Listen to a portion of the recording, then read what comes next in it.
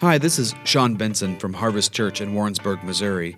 I want to thank you for joining us for this week's podcast. For more resources, log on to harvestwarrensburg.com. Good morning. Isn't it nice that we have cell phones now that automatically update our time? Unless those of you who still use your old alarm clocks, you had to make sure you knew what today was. And then my alarm went off at 5:15, which was really 4:15, and I thought I was going to die.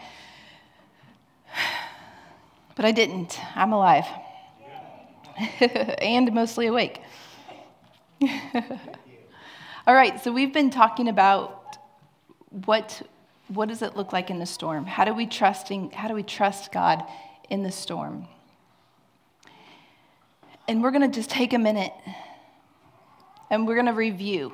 Okay, now I'm not going to actually call on you. I almost called on you. I almost gave you like 15 seconds to think of something in the last like 5 or 6 weeks that Sean has said or that I have said. But I don't like putting you guys on the spot like that because I don't like to be on the spot like that. Every once in a while I will though, so you better keep on your toes. All right, so what have we learned? The first thing we learned was that we need to look at the seasons of our life or our circumstances, and we need to look at them through God's perspective, right? And that there was always something good that he was doing. He was always at work in our circumstances. You know, that's what we learned the first week. He's always at work. There's something good happening in every circumstance. The next thing we learned was that the way that we pray matters. So Sean gave us a prayer model of recognizing Philippians 4, and it's just going through it. We're not going to worry. We're going to choose to not worry, right? We're going to have a conversation with God. That means we're praying, we're talking to him, and we're also putting in our requests. We're going to choose to be super thankful, and we're going to walk away and not to dwell on it. One of the things I love about Philippians 4 is there's 3 little words in there that have been like just dear to my heart, and it literally says the Lord is near. 4 words, sorry. The Lord is near. Those things are really important because as we're praying Philippians 4, if we can remember that he is near, which means he's at hand, he's right there, I can touch him. When I am reading through and submitting my prayers and the things that are deeply on my heart before God, then I know that he's right there. I'm not begging the ceiling. I'm not trying to get my prayers past the ceilings and past the clouds. He's right here. And when I do that, I can step into trust and faith, and I can step into thankfulness much easier when I know that I'm talking to a person who's right here. He's right here. He's not far away. The 3 types of people was the next week. The jumpers, the doers, and the dependent. The big question really was, did I get that right? Yeah, Philippians 4 is hard to follow if we don't trust God. Do we really trust him? Trust always involves risk. The jumpers, if you remember, the jumpers would only take care of themselves. They would bail themselves out of the problem, and they would make sure that they were safe, but they did it apart from God. The doers were people who wanted God to speak to them, but they were so busy trying to fix the problem on their own that they forgot to stop and to listen. And then there's those who are dependent. The people who are dependent on God see the problem, and they stop and they wait for his answer. And they stop and they take the request to God, and they get really, really thankful, and they begin to declare out what he's doing in their life and looking for the good. And then Sean brought in the story of Isaac wanting to move to Egypt in the middle of a famine and how God told him not to go. And sometimes we're told to stay in the place of famine. Sometimes we're told to stay in the storm. God doesn't always pull us from the storm. Our endurance is critical. We're called to sow the seed in the season of the famine, which means that we continue to plow into the goodness of God, and we're thankful and we're grateful, and we're continuing to do the work even when we're not seeing the results of what we're expecting, right? And then last week, Sean talked about the Apostle Paul and how he said that God rescued him out of all of his trials, and recognizing that his trials didn't necessarily look like rescue, but Paul was using the perspective of God, and he wasn't using the perspective of man. And he hadn't just made a decision that God had to rescue him like this in a certain specific way, or he wouldn't consider it rescue. He instead allowed God to be God in his life and bless the Lord. okay? Remember that we want to debrief with the Lord when situations don't look like they should have. Okay, so there's the recap. Now, I have another picture for you. It's of a moon. All right, so the other day, Josiah comes up to me. He's getting ready for bed, and he's brushed his teeth, and he's crawling into his bed, and he's like, "Hey, Mom." I was like, "Yeah." And he goes, "Did you know that sometimes the moon looks like this? Not the whole picture, but like this." And I'm like, "Yeah, it's called a crescent." He's like, "What?" I'm like, "It's called a crescent moon." And he's like, Yeah. Did you know that when the moon looks like this, that it's actually still a circle? You just can't see it. He was like, the moon doesn't actually change from circle to a crescent. He was like, it actually always stays a circle. We just can't see it. And I was like, you are brilliant, child. Like, you are so smart. Yes, you're absolutely right. And the Holy Spirit literally instantly speaks to me, and he was like, that's how we view our circumstances. We view our circumstances like the crescent. But there's a whole nother section of circumstances that we can't see, that we think aren't really there, right? So when we're looking at our circumstances, our storms, and we're seeing the crescent, I want you to remember this story, because I want you to remember the fact that there's always more to the story than what we can see. There's always more to the story than what we can see. My son is brilliant, right? I love how God speaks to us. All right, so here's a story for you. So we have some good friends of ours who are missionaries. We have a lot of good friends of ours who are missionaries. And one couple, actually there was two couples, who lived in a foreign country, a Muslim foreign country. And I'm going to leave it very generic for that purpose, okay? So they lived in a Muslim foreign country, and this was years ago, probably 20 years ago-ish, around there. And they had taken their babies over, so they have children overseas, I think 2 at the time, and they were doing the work. They had actually gone into a remote village in this country, and they had planted a church, a small little house church, and God was doing incredible things. The church was growing. People kept coming in. They were literally, they had been there for probably 3 to 4 years, and everything was finally falling into place. They had a house of prayer that was consistently going. They were working to get the locals to come in and to run it around the clock. And they had just a few, like probably 15 people who were coming in, but they were faithfully coming. They were faithfully growing in the Lord. And everything that they had been building, they had plans. They had probably a 10-year projection of what they were going to do in this country. And it was incredible, And so one night while they're praying, the whole entire team hears the Lord say, I want you to go and to show the Jesus film in another village.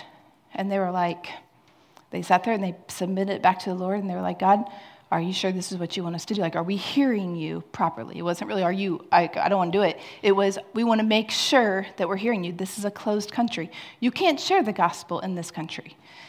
And so the entire team hears the Lord say, yes, you're supposed to go. And so they packed up their equipment and they took it to the other village and they shared the Jesus film, and people got saved, and it was absolutely beautiful. So incredible. Until the next day. The next day came and they got a knock on the door, and they were told they had hours to pick up what they could carry and to leave the country immediately on foot to the neighboring country where they had no visa, they had no legal permission to go into. They were given hours or they were going to kill everybody there.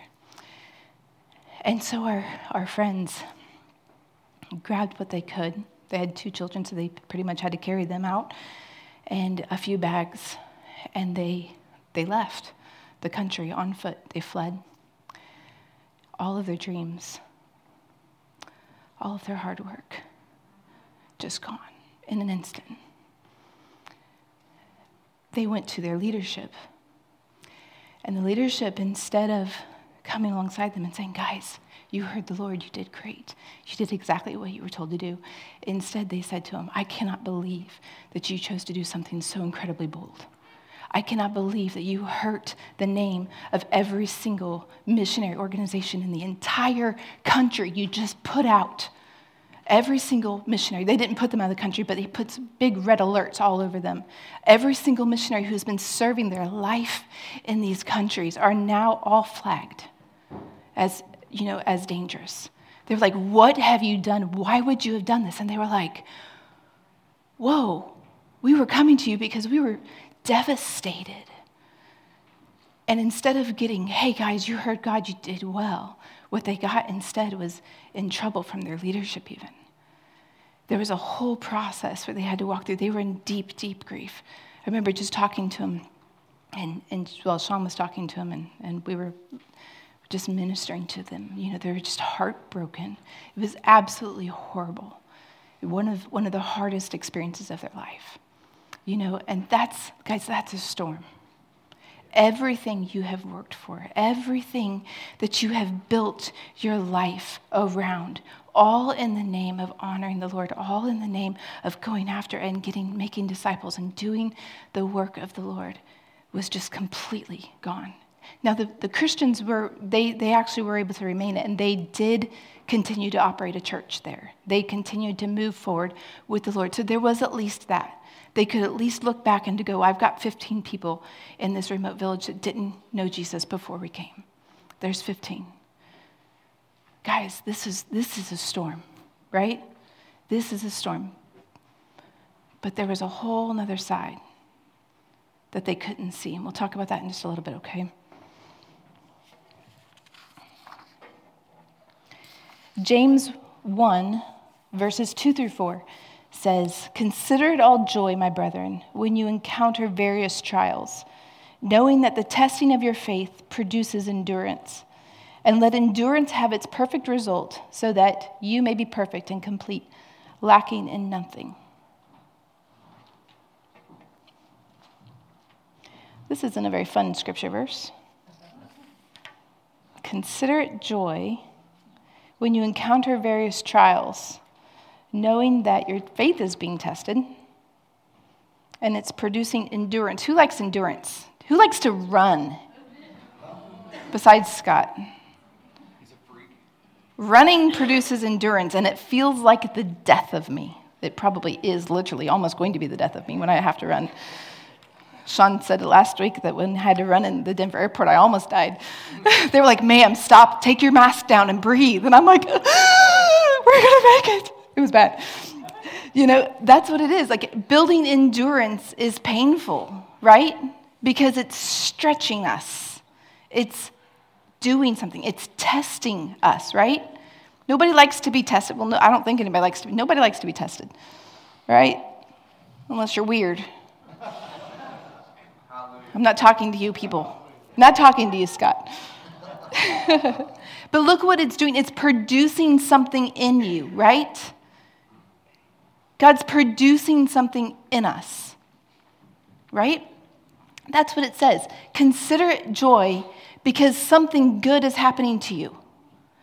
Let endurance have its perfect result so that you can be perfect and complete, lacking in nothing. Do you know what those words mean? Perfect and complete, lacking in nothing? It means perfect and complete and lacking in nothing. That's what it means, right? So we're allowing, we get to become super joyful when a storm comes. And when we're not removed from the storm, but we're actually told to walk right through it. We get to become super joyful because all of a sudden our endurance is getting built. The good things are happening to us. We're becoming perfect and we're becoming complete. And the things that we were lacking are no longer going to be lacking in us because as we continue to walk through in our faith with endurance, God's doing an amazing work inside of us. I want you guys to keep this scripture in your mind as we go through the next ones, okay? Now we're going to move over to Philippians.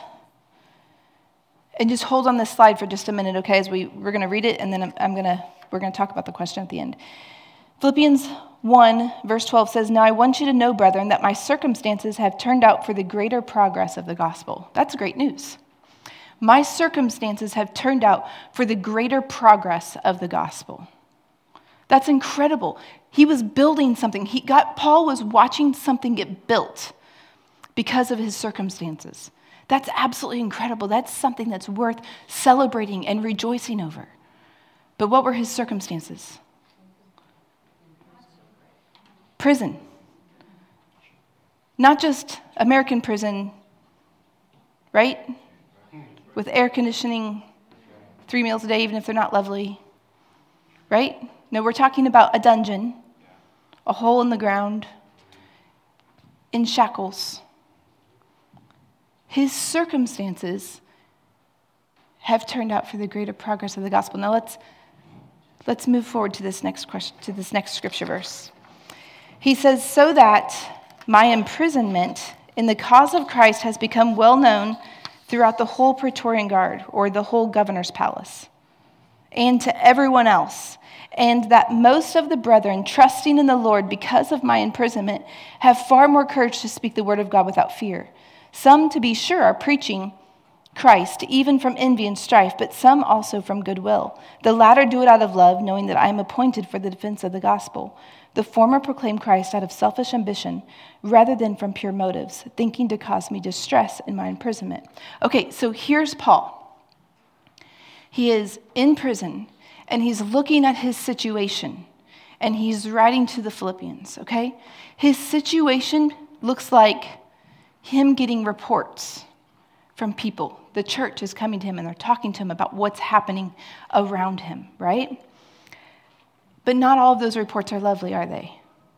He's getting reports that people are intentionally trying to cause him... Hello? There's an angel behind me, I guess. I don't know. All right, I'm going to go back here. Okay, he's getting these reports that people are preaching the gospel with intention to cause more persecution to Paul. The word distress means pressure, persecution, trouble, and tribulation. So they were preaching the gospel intentionally to poke Paul and to hurt him. Right? So those aren't good reports. And how many of us, we can get 10 good reports, but the one bad report we get is what we dwell on. The one bad report is what sits there and eats us. Oh my gosh, I can't believe those people are preaching Christ. I know what kind of Christ they're preaching. I understand what they're doing. They're literally doing it so they can cause more persecution to me. They are literally doing it intentionally to inflict pain and distress on me. We can begin to sit there and dwell on the reasons why we know what they're doing. Their intention, that's all we can see. But look at the way Paul words this, guys. This is so incredible. So everything he just said up until this point, my circumstances are increasing the gospel.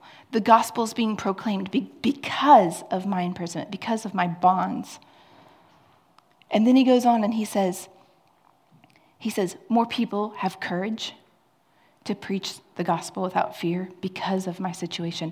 The entire governor's palace got to hear the gospel of Christ because of my situation. Right? So was he looking at it from a victim perspective? Why hasn't God rescued me? Why hasn't God pulled me out of this? What is he doing? Why is this storm troubling me so much? I'm so tired of being in prison. It's terrible here.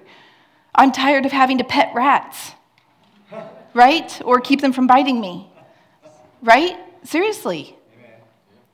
That's the kind of like he wasn't in a beautiful prison. He was stuck in a place where they didn't have bathrooms. They had rats vying for their food that they were given, the little portions that they were given every day. He wasn't in a good place, but his response was to write a letter to somebody to encourage them. Consider it all joy, brethren. Consider it all joy.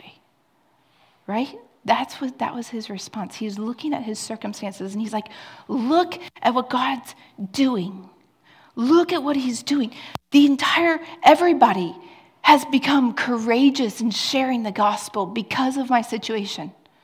They're actually coming against the spirit of fear, and they're going out and they're sharing the gospel. The entire governor's palace now knows now knows the gospel of Jesus. All right, the next scripture verses 18 and 20.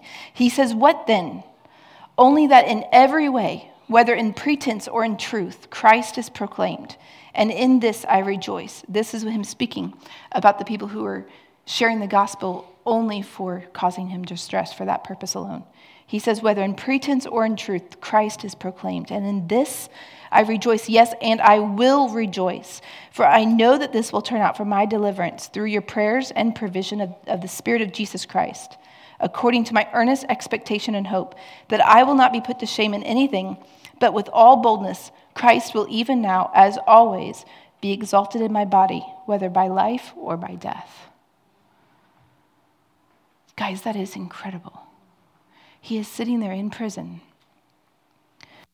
watching some good things happen, yeah, but then also watching some bad things happen. And let's be honest, his situation was really bad, right? That's a pretty big storm. And his response was everything for the cause of Christ. I'm going to rejoice in my situation, and I will. What did he say? He said, "This will turn out for my deliverance," in verse 19. "This will turn out for my deliverance through your prayers and the provision of the Spirit of Jesus Christ." Whether I die or whether I live, God will provide for me. Right? Amen. That's a perspective. That's a perspective that's different than most of us do. And you know why? Because it's counter the culture. Right? It's counter the culture. I know that we have a culture in America that is, there's the system. I think what I would say our culture right now is all about comfort. 100%. I just want to be comfortable. I want to be comfortable. I want to have a comfortable income. I want to have a comfortable house. I want to have comfortable children, which means they're pretty good. They're pretty comfortable. Like we're getting along pretty well. I want my life to be comfortable. Right? That does not look like endurance. And that happens when comfort is our goal in life, when it's our aim, our direction, the only thing that we can think about, the only thing that we really, really want. When storms come, those are a little bit uncomfortable, aren't they? Storms actually come against our comfort. And they cause us to be like, we just want to be comfortable again. Can't we just get comfortable again? But God's not after us to be comfortable. That's not what the gospel says to do. We're actually called to move forward in faith and trust and to have endurance being built in our faith. Right? The only way we can have endurance being built in us is through testing, through learning the endurance. It's through walking through the storm and not always getting plucked out in our own perspective and rescued like we think we should be. In a relationship, in a good, healthy relationship, the way that I learn trust is by testing of the relationship. As the relationship gets tested, because testings come, right? I don't mean that there has to be even a huge fight. I just mean that there are times in our relationships that they're tested. And in those moments, we either learn trust or we don't. The relationship gets tested, and the endurance of our relationship is built when test is proved. This is what it looks like in a healthy relationship with God. There will be testing. I'm not saying he's bringing the storm. I'm saying that he's saying you're going to the other side. In the boat with Peter and the disciples, he said, go to the other side. They got in the boat. They started to go to the other side, and there was this massive storm, and they completely panicked. Now, these were sailors. They knew weather. They knew how to sail in bad weather, and they were terrified. It was a really nasty storm, right? But what they weren't recognizing is that God had already told them to go to the other side. He sent them through the storm. They panicked in the middle, and he did rescue them, didn't he? He showed up, planning to go on by them. He didn't plan to stop. If you read that encounter with God, he was planning to go on past them, to walk right past them, because he'd already told them they were going to get to the other side. He expected them to do something about the storm. Right? They called to him, and in his mercy and in his compassion and his kindness, he chose to stop and to make some adjustments to their situation. But he didn't necessarily plan that. His plan was that they actually had their faith tested and their endurance built because God had said, go here, and they were on their journey, right? That journey was a test of their faith in the Word of God, right? And he showed up and he taught them new things, and it was a good situation. It wasn't that they necessarily failed, but they did miss the point. And then in God's mercy, he showed up and he adjusted it for them. And he still taught them the lesson, right? Okay. I want to just make sure I've got my notes here. When we're back on Paul, we're looking at this situation in Philippians 1, 18 through 20. And he is looking at these people that are preaching the gospel to cause him persecution, to cause him pain. And he is saying, I'm going to choose to rejoice. I'm going to choose to rejoice because Christ is being taught. Christ is being preached. Christ, his message is being proclaimed. Because of my situation, the people around me are seeing the good work of God, and they're actually choosing to step into faith over fear. What does our storm look like to the people around us? Are people seeing the storm that we're in, and are they able to step into confidence and courage because they're watching the way and the integrity in which we're walking through that storm? Or is their faith being shipwrecked right alongside of ours because we're so angry that our comforts aren't being met and that we're having to walk through a storm in the first place? When other people are seeing our storm around us and they're watching the integrity that we're walking through it, are they also able to step into a place of courage and faith and look at their own fears in their life and hit them head on? Or are they getting shipwrecked with us? The way that we walk through our storms isn't just about us. It's also about the body of Christ. As people are watching us, that's what it says in Philippians 1, is that people were watching Paul, and because of his situation, they were becoming courageous. Can people say that about us in our storms? Are people becoming courageous because they're watching us walk through our storms? Are they going after the Lord more because they're watching the faith and the trust that we're developing in him? This is important because our lives are not isolated. Our lives have people, whether our children are always watching us. Our children are watching us, and our job is to teach them. But the people around us in our sphere, they're watching us too. Right? And our job is to preach the gospel of Christ. And our endurance and the things that we do in the middle of the storm, the way that we bless God, the way that we thank him, the way that we tenaciously continue to put one foot in front of the other and say, God, you said I'm going to be on the other side. And so I'm going to walk this. I'm going to walk right through this. And I'm going to glorify you, and I'm going to worship you in the middle of this. And I'm going to continue to stay in integrity before you and to let my character get built and sharpened and changed. And I'm going to let the pieces of me that aren't great fall off so that I can be perfected, complete in Christ. So that by the time that I reach the shore, I have more of the authority of Christ. I understand who I am. My character has been refined. My faith has been proven, right? And then the next time I go through another storm, I get to increase as well. We get to consider this joyful.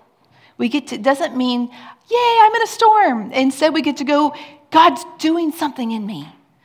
What is he building? What is he doing in me?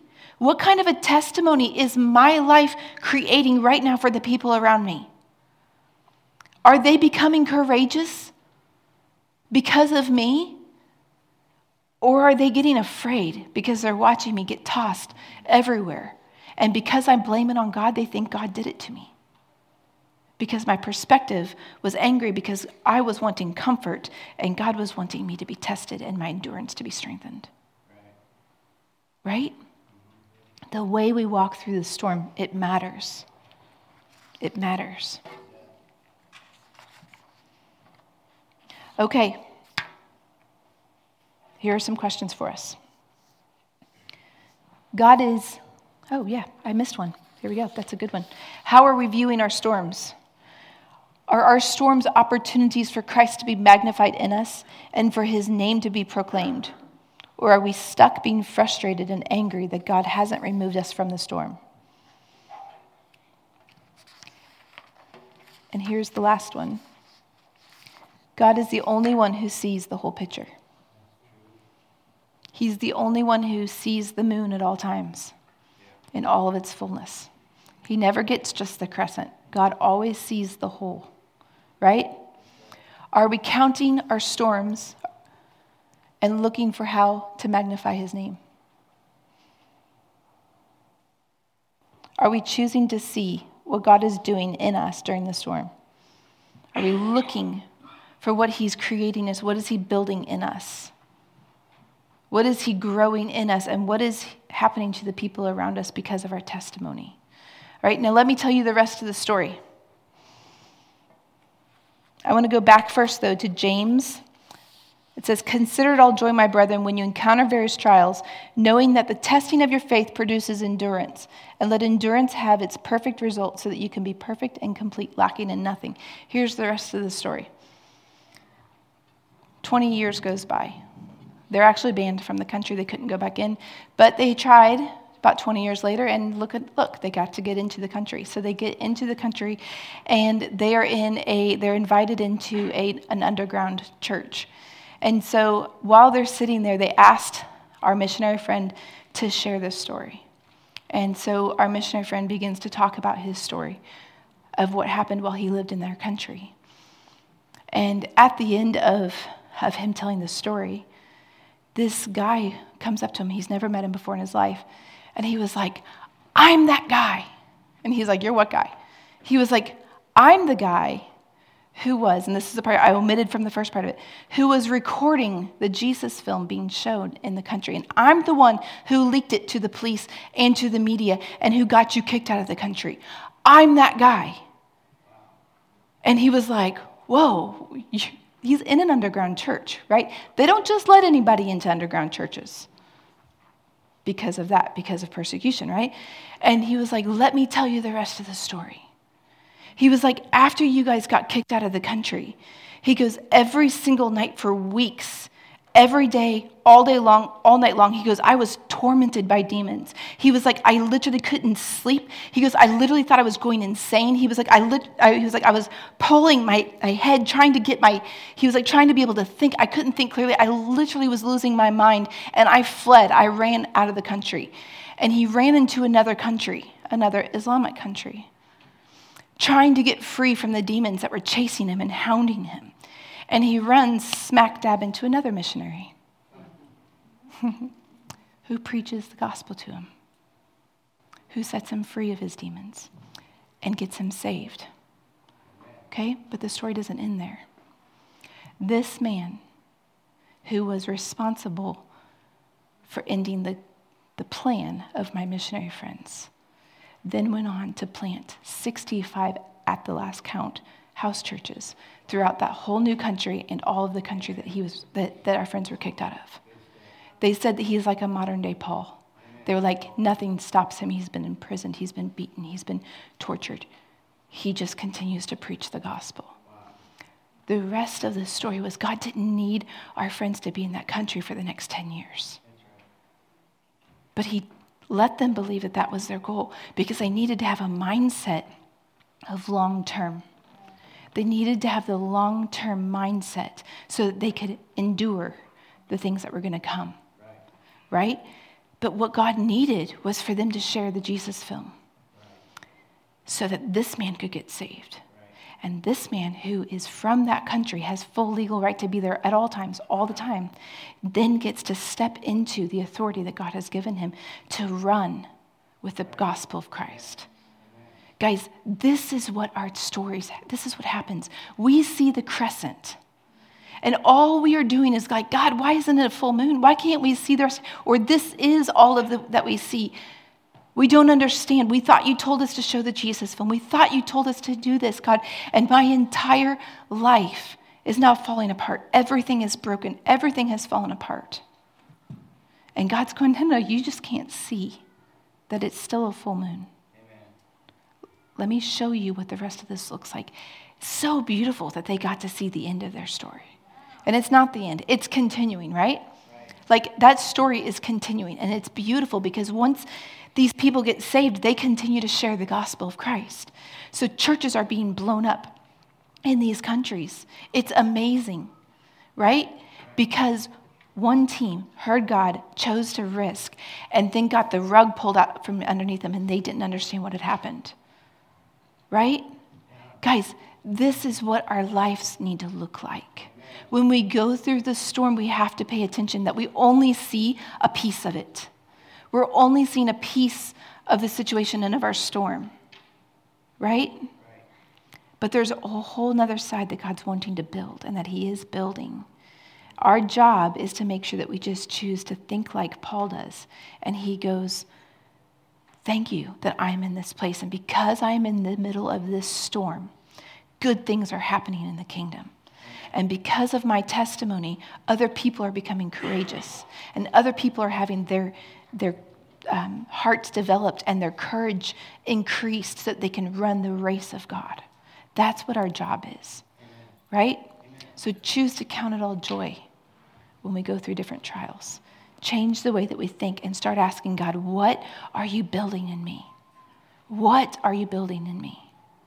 All right, let's just take a minute. We're going to pray, and then I will close as I close the service. Holy Spirit, I just ask right now that you would share with every single one of us what it is that you're building in us. What are you changing in us so that we can be complete in you? Listen to him. He wants to talk to you. What are you building in us, Jesus? And then, am I walking in my storm in a way that's honoring you and making other people courageous?